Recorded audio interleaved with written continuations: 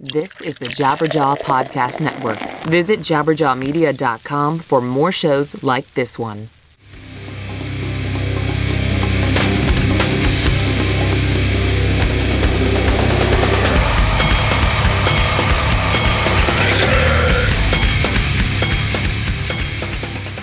In 2001, the New Jersey band Ill Nino released its debut album Revolution. At the time, a revolution is exactly what it seemed like. An American band of Hispanics performing a melodic, Latin-inflected metal.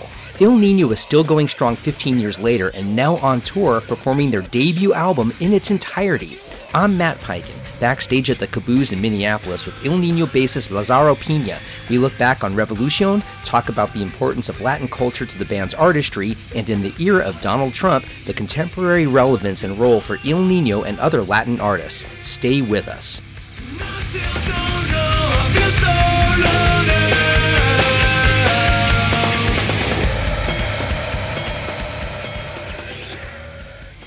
Before we get to our interview, I want to ask you, the listener, how would you like to have a nationally touring metal vocalist record your outgoing voicemail greeting? Or how about joining me in an interview with a major metal artist for an upcoming episode of Metal Brainiac? These can be yours by becoming a Brainiac Booster. You, the listener, will always get to hear the show for free. But for as little as $1 every month, you can support the work I do and keep it coming to you every week. So please, can you spare $1? All the details are on our website, metalbrainiac.com. And thank you so much for your support. Let's step into my conversation with Laz of Ill Nino. You guys have a 15-year history, going back, I guess, even deeper than that. But 15 years ago for your first record, why did you decide now to revisit your first album in its entirety on the road? I think that after all these years, we're always getting requests for more of those songs. We just kind of wanted to pay tribute to the history. We had a little time in between records, and we wanted to go out and tour, and it was a good opportunity to do so before we begin the process for the next record and kind of just celebrate. 15 years is a lot to celebrate. I never imagined it to last this long. Thought it was just going to be that one record and that's it. Really? Well, talk about that. Back in the day, you know, you're from New Jersey. Was even just getting to that one record, was it a challenge even just to say we're making a full-length record? Sure it was. All of us have been playing music for years in various different bands. I grew up playing with my two brothers my entire life. You know, at that point in my life, I think I was content and I was grateful of playing music. I shared it with my two brothers. It kept us very close. As they started getting married and having children, I still had the desire to keep on playing. And so this project was kind of developing around my studio at the time. I had a little recording studio. Were you into metal back then? I grew up a metalhead. I'm a little bit of a punk rocker as well, and New York hardcore. I love all kinds of music, and you know, I was very big on metal during my high school years. Metallica, Maiden, you know, were very big bands for me. I thought it was interesting, even from the get-go, that the Latino Hispanic element was strong in the band. Even after all this time in this 21st century America, there aren't a lot of Hispanic-centered metal bands in this country. No, there aren't many at all. Why do you think that is? I think it's just being courageous to express your culture and the music that you love. When this band came together, for me, I was already, you know, I grew up in, you know, the thrash period. Bands like Exodus. Testament for sure. Yeah. And so to revisit metal with our culture seemed very interesting to me. And when Dave was putting this project together, he was just kind of just grabbing up, you know, all the neighborhood kids. And my interpretation at the time was a cool side project to do something interesting. Just the idea of combining Santana with Metallica was just a thrill. But I never imagined what happened. Where it would develop how it into. Played out. I was just doing it for the pure love of it, of doing something interesting, and thought it'd be cool. You just touched on something a second ago. You mentioned, you know, blending Santana with Metallica. And was that a conscious blend? Were you saying we want to further the Latino Hispanic musical elements? Absolutely. It was very conscious. And, you know, where we grew up, I mean, the majority of the metalheads in my neighborhood were all Latinos, but nobody was expressing the culture and the music. I mean, there were some bands that were touching on culture, like Sepultura and Puya from Puerto Rico did it with salsa Puya. music. Right. You know, we wanted to do it more of a urban American Latino type of feel. How do you go about doing that? Obviously, you have a percussionist in the group. I mean, That's you can right. play timbales and some other things, but it's not like that plays center stage in your music. Well, no, it's not. It is and it ain't. You know, it's the grooves. It's the grooves behind our drumming and our rhythm patterns. We interpret it very aggressively, but they are actual rhythms that just makes you want to swing. It just makes you groove. You know, it's kind of like heavy metal you can dance to, but you don't know it. It's almost a subconscious thing. We were trying to blend it in a way, not to disguise it, but to incorporate it where it shouldn't even make a difference. You know, it's just good. So, Paz, tell me this then. Was it more or less that rhythmically, it's just in your DNA, it's in your bones rhythmically, and you didn't have to think about it, and you layered the guitars, you layered more crunch, distorted, thrashy guitars on top of the rhythms that are just natural in your bones. Right.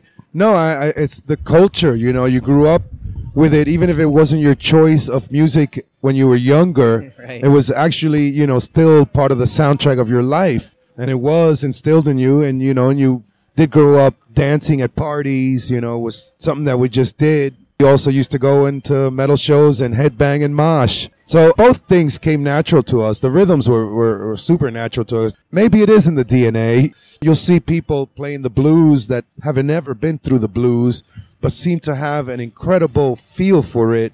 So maybe it's in their DNA as well. You said a little bit ago, you just saw this as a side project. You were doing Correct. some other things. When did it seem like, wow, the momentum is happening in a way we never could have imagined, and that it began to take over your musical life? Well, it definitely felt like something special right from the start. When I came into it, there was no thought process of knowing where this was going to take us. Like I said, I was already playing music throughout my entire childhood.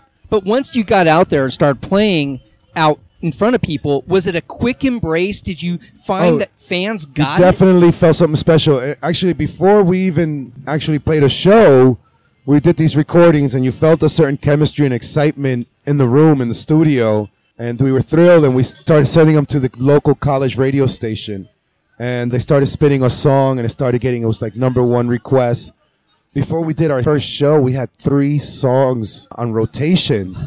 And at the time, WSOU in New Jersey reached the entire tri-state area, was famous for its metal bands. And so it was very much embraced. So, you know, when you're driving around and you're listening to the station, you'll always listen to, and your songs are coming on throughout the day. It's a thrill. First Ill Nino show, I think we did like close to 700 kids. You knew there was something very special that was occurring, and life seemed to begin to change from that moment on. We were signed pretty quickly, too. You know, by the time we hit our 3rd show, Roadrunner offered us a record deal. That's crazy. Yes. Did you find, even though the Latin element was very conscious on your part, did that play into how quickly you got attention? Or do you think people just dug the music and it didn't matter to people, or they weren't conscious of the ethnic makeup of the band? What was going on there? I think people dug the idea, but I think the majority of people really didn't have a conscious about it. I think they just felt it and felt right, and it felt different to them, and it felt good.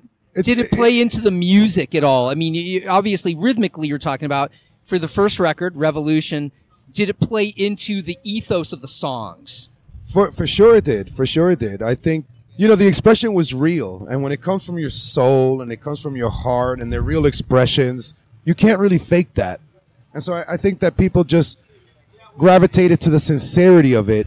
And mind you, at the time, you know, we weren't doing it to get famous. We were doing it to have fun. Right. So that's what really blew my mind the most.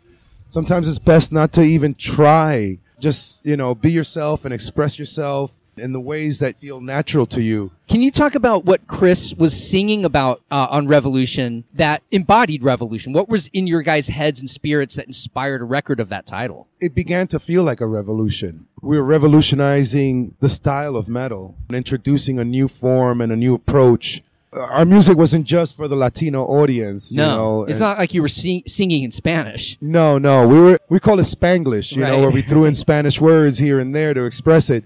At the time, Chris was clearly trying to express his travel as, you know, an American immigrant, not knowing his father, moving around a lot, and his love for music as an outlet to express it, to express his words. Right, and he wasn't the original singer, right? He was the bassist, right? Well, originally they put the band together. Right, your drummer. Which that whole band, before I was even in the band, I was a part of, because all that was being created in my studio.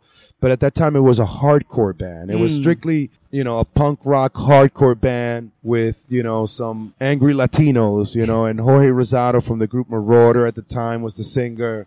It was awesome. I thought it was great, but it was also contrived to a certain degree that it wasn't going to reach any further. What do you mean by that? Why do you think that? I think because it was just catered to a hardcore crowd, and it was just a target audience as to when it became Ill Nino. At the time, it was called El Nino. So when it became Ill Nino and, Chris became the frontman and the vocalist, and, me and two other cats stepped into the band, and we created Il Nino, it was more broad. I see. So it was more palatable to someone who listens to a variety of styles of music. So I think that gave us the opportunity. And I think from our first record, we had nothing to lose. So we threw in everything that we wanted, even almost a Latin rhythm ballad. We kind of set the tone for what we can do after that. So you said it felt like a revolution. You guys were doing something different. And now you've put out, I think you have like 7 studio albums, That's right? correct. So there was somewhere around like 2004, 2005 where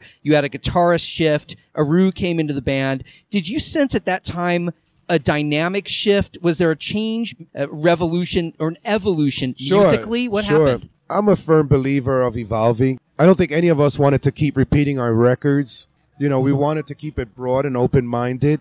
To me, it was a growth. In what way? Can you describe how you think it grew in a tangible sense musically? When Aru came into the band, he introduced, his expression to us, and also, introduced also different dynamics of approaching songs. I read an interview talking about Aru's entrance into the band, and just because he came from Machine Head, he had sort of a West Coast sensibility. Was that a real difference? Was that something you guys felt, and did it make its way into the music? Absolutely did. I mean, you can hear it probably from our third record forward. So Aru comes in, there's this real sort of kinetic shift.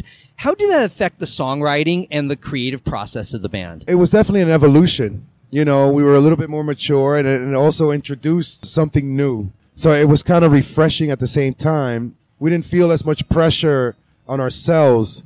In what way? You want to stay original and fresh and new. And so when Aru came into the band, it felt like it was a new band all over again. Were you feeling like at that time, maybe I don't know if you personally or the band in general, were you feeling like we're getting a little stale? Did you feel you were? No, not at all. Okay. I don't ever think we've ever had a stale moment. Okay. Believe it or not.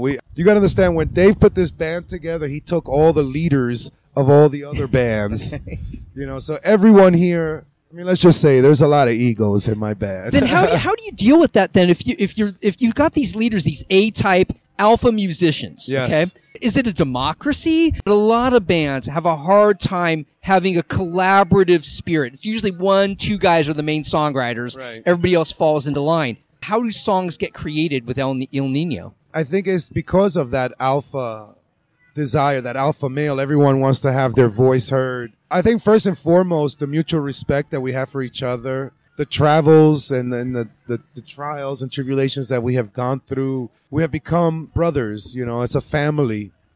And so there is a love and respect first and foremost. And I think that we all identify with each other's egos. Right. And we respect it, and we sit around and we listen, and we try to... Has it always been that way?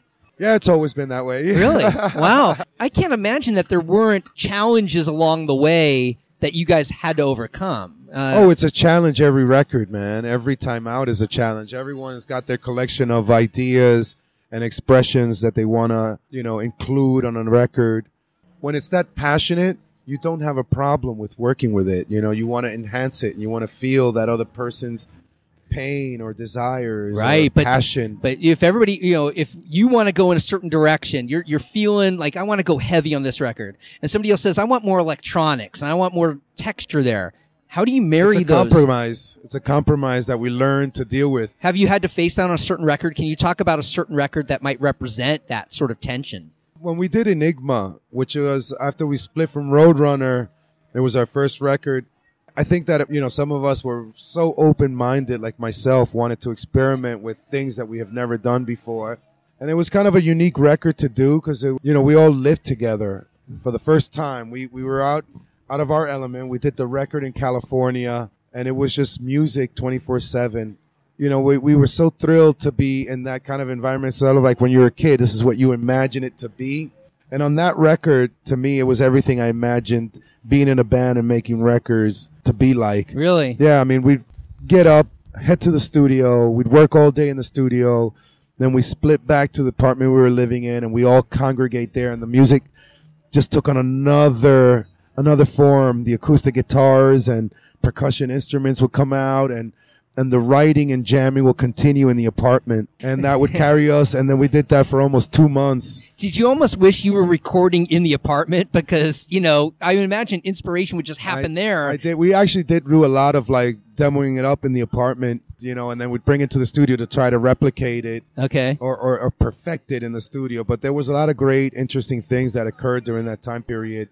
By far, I think it was the most experimental Ill Nino record. Have you continued to record in that way, or did you depart from that? And do you feel like, wow, you want to get back to that, or what's happened since Enigma? I would love to get back to that. It hasn't been quite that way since then. We've all moved away from each other. I'm actually the only one living in New Jersey now. And, I know that happens to a lot of bands, like Deftones. They're all over the place now. Right. Chino lives in Oregon. How do you guys do it then when you're not in the same room with each other on a weekly basis? Is it all through Skype and trading tapes, MP3s? And do you lose some intimacy that way? You lose a little bit of intimacy, but you also gain more personal feelings for someone. Because what occurs now is, we all start putting down ideas. For me, the ideas are always coming in, so I feel like I'm always writing. Before I present a song to the band, it's gone through so many different changes and time span as well. Does everybody do that, like kind of filter their own stuff before they present it to the band now? I imagine so. Dave, his groove is just a staple of the band, so it irritates him if we write to music that he doesn't play. So if you put a drum part on there, like a drum machine or something, it irritates him. That, so you right? got to be very, very general when you're writing to drums to make sure that it's open for Dave. Unless Dave gives you, sometimes Dave will just send us drum tracks and we'll write to them. Oh, really? Yeah. He'll just come up with grooves and beats, and then you'll come up with whole rhythms around those. Yeah, for sure. Wow. That's and he'll play them at sound check too, and and he'll say, "This is where I want to work on this," and you'll start thinking about ideas. How has your own songwriting evolved, Paz? Were you very active from the beginning as a songwriter, or did that develop over time? I've always been a songwriter in my personal band. When this band came together, it was 6 dudes, just throwing ideas. So during the early days, Chris and Dave had a very strong input into the music. You had to kind of respect the space a little and just kind of throw your parts where you could. That's where I was getting to the diplomacy part. How do you know when you can be in there? Whenever you find that hole right there, you say, I got it, man. Hey, I hear the verse here. Oh, I got a chorus part for that.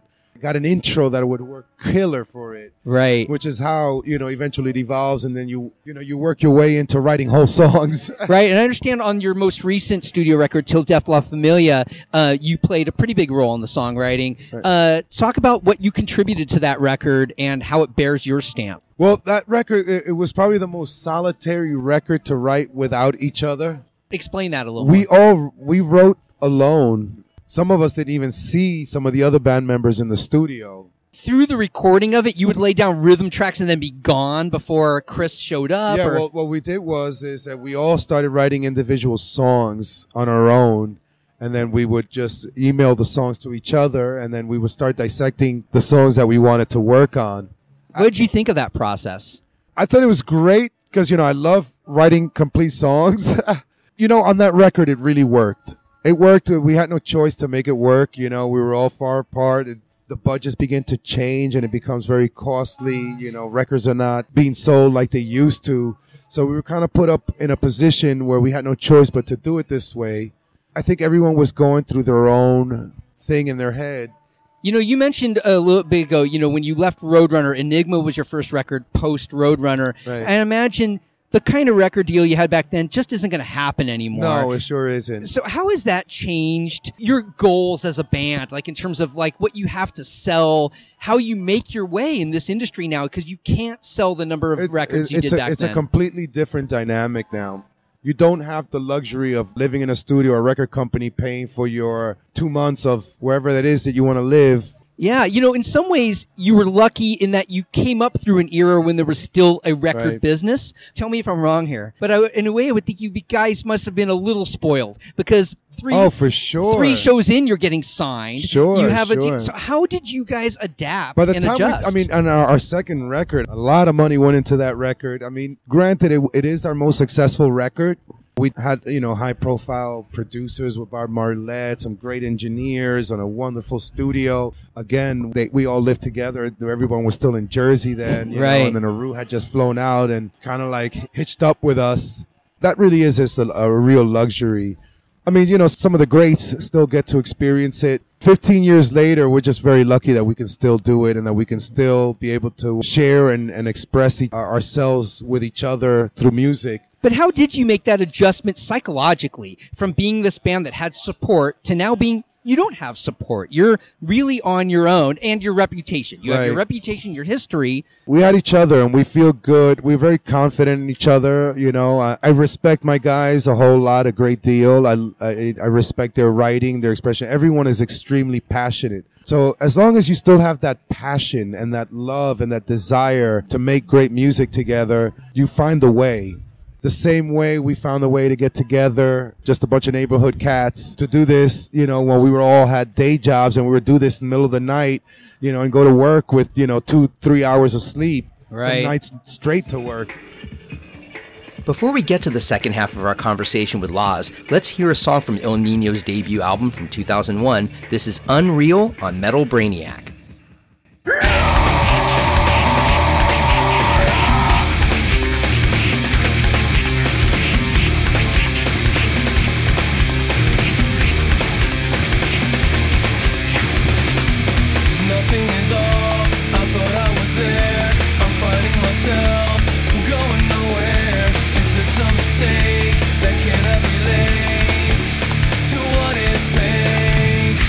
Is this what I get for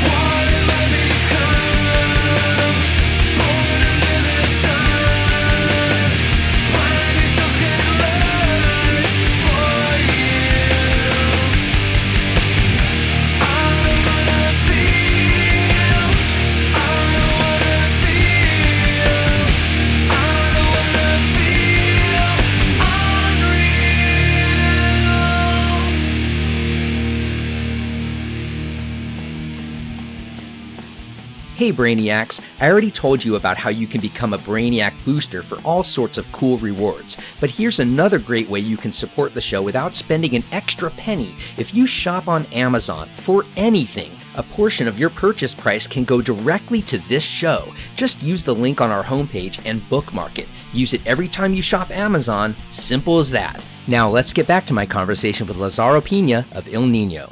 You know, this might be a totally whacked out detour of a question, but it just occurred to me in this political era when Trump is talking about building walls to people who are of your, ethnicity. Does that come up on the road? Is there a political tension out there? And is that something you guys ever speak to at all? Or No, we do, and we're very aware of what's going on. Granted, again, we play the world. Yeah. Europe is a strong market for us, and it's probably responsible for keeping us alive. Europe more so than North America. And Europe more so than North America. Wow, that's crazy. Yeah. That happens with a lot of metal bands, I guess. Here we are trying to break down boundaries, and then you got this clown, I grew up in New York City. Donald Trump is a hustler. He's just a millionaire who's looking for power, will say anything.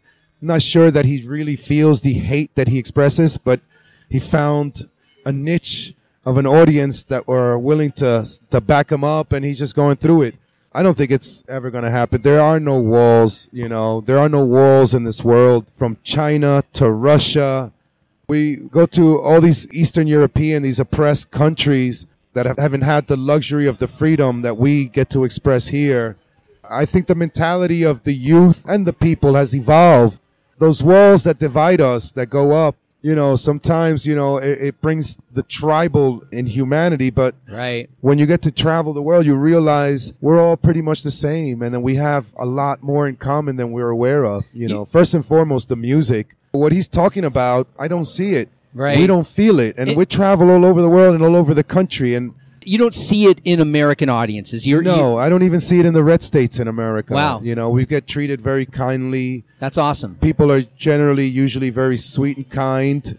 It's a farce, It's kind of creating an atmosphere that doesn't exist, and then it makes people think that it does, so they get shielded and put walls up. Right. But the truth is there are no walls. And about the wall in Mexico and America, it's ridiculous. It's never going to happen. Right. It's at net zero. The same people coming in are the same exact amount going out. Oh, I know. It is. People don't want to believe that it's a net zero right now. Yeah, it's unfortunate. Well, some people have a hard time with the truth. Right. That's for sure.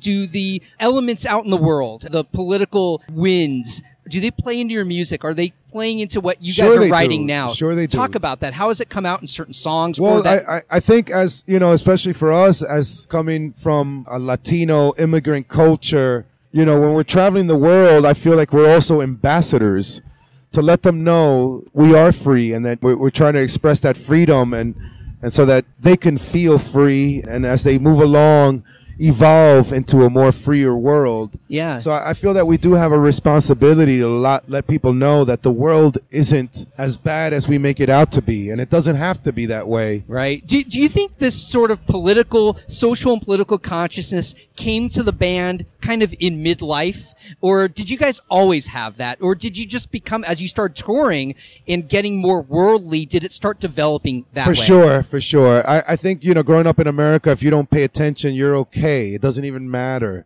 It's like this whole other society and noise that's going on in the background. Right. But as you get older and you're traveling around the world, you get more conscious about it and what other people are hearing and how they perceive us. Yeah, there's a real arrogance that if you don't view things the American way, then you're either wrong, you're out of touch. Well, it depends on what your interpretation of the American way is, Right. And obviously there's two interpretations of the American way. There's that fuck them all, kill them all way, and then there's that humble and compromising saying, hey, we come here in peace. Well, there's also the American way, realizing we're a nation of immigrants. Yes, we are a nation of immigrants, and that's why we are representatives of the world. Right. Not that we need to be a bunch of pussies, because we're not. We're still very strong. We are the strongest country in the world, the strongest nation on the planet. Well, at least militarily. We got more military might than every other nation combined. And intellectual-wise, too. I think that in President Obama, the atmosphere and climate changed around the world. When we first started touring during the Bush years, there was this notion that we just wanted to kill and bomb everyone. Right. And we were not being respected and looked at as, representatives of immigrants of the world. So when Obama came into problem with it just everything began to shift around the world, and America was being embraced once again as a strong world leader that influences countries to want to be like us. It's really interesting. I hadn't thought about it. You guys came in at the dawn of the Bush administration. That's right. That's right. And so much has happened that way. We travel the world where, promoters and fans would say just, you'd have to whisper certain things or just don't be too American in these spots over here. Wow. Of course, as Americans, we were like, fuck that. We're Americans, but we're not the Americans that you fucking think we are. Right. We're better than that. Well, getting back to Revolution, there was a real feeling of revolution back then against the Bush administration's policies and war. Yeah. And now that you guys are revisiting this record, what does revolution mean to you guys today? Revolution, I think, is also an evolution. It comes in cycles, and in every cycle it gets a little bit better, but the revolution never ends. Let me ask you, before I let you go, you said you're using this tour to revisit the past before you start writing a new record. Here's the interesting thing, though. We revisit the past and realize that the past has come into full cycle. In what way? Meaning that revolution is still going on. It's still going on, but what does it look like today as opposed to 15 years ago? Well, as opposed to 15 years, it looks a little bit brighter, that's for sure. But the light is not bright enough yet. Is there a place in metal? Like I interviewed recently Otep Shemaya. Yeah, absolutely. Fantastic protest artist. Yes. Do you think metal needs more protest artists? It depends on what you want out of metal. I think that metal needs everything it gets. I love that it has the protest artists like Otep or even Rage Against the Machine. Yeah, but Rage doesn't exist anymore almost. Now it's Rage for Profit or Prophets of Rage. Prophets Right. And so I'm wondering what has happened, or maybe metal never really had the full-on protest artists that Rage was as close as it got. Yeah. Well, where does Ill Nino fit in that kind of vein going forward? What do you think? Does Ill Nino have a role to play? Well, believe it or not, being in Ill Nino, you still kind of feel like an outsider. You still don't have many Latin metal bands coming up or many bands incorporating their culture, because our thing is not just to do it through Latin music, but there's a band in Israel that wants to express Jewish culture into metal. I think that's great. Or the same when you get bands from out of Iran or Iraq that are expressing, their culture and their music and their rhythms in the metal. I think it's a beautiful thing. It can look very violent, but it genuinely is a peaceful and united expression with your metal brothers and sisters. Right. It's more about self-empowerment. Absolutely. Total self-empowerment. And that's what metal gave all of us when we were kids. And I think I grew up in the hood, but metal made me feel a little bit more empowered. Huh. I know my parents were very strict. My dad was not having it. But at the same time, you had to know how to walk through that neighborhood. Being a metalhead as a kid made me stick out a little much more different.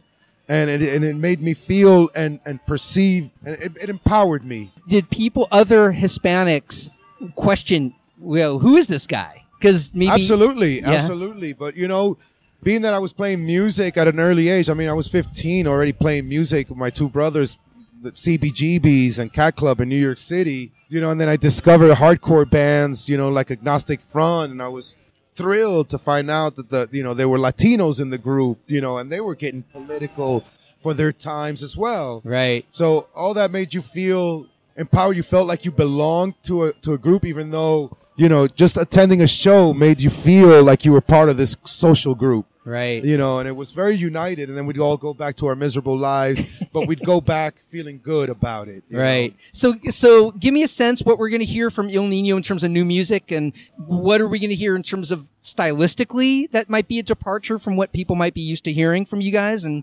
when are we going to hear it? 15 years later, there's definitely been an evolution in our lives. And certainly will be coming out in the music. Right now we're talking about the record. I know that I've already began writing a couple of stuff. I haven't presented any stuff yet, but every now and then I'll sneak in some stuff in there, and these guys will start jamming. They don't know that I've actually pre-written this stuff.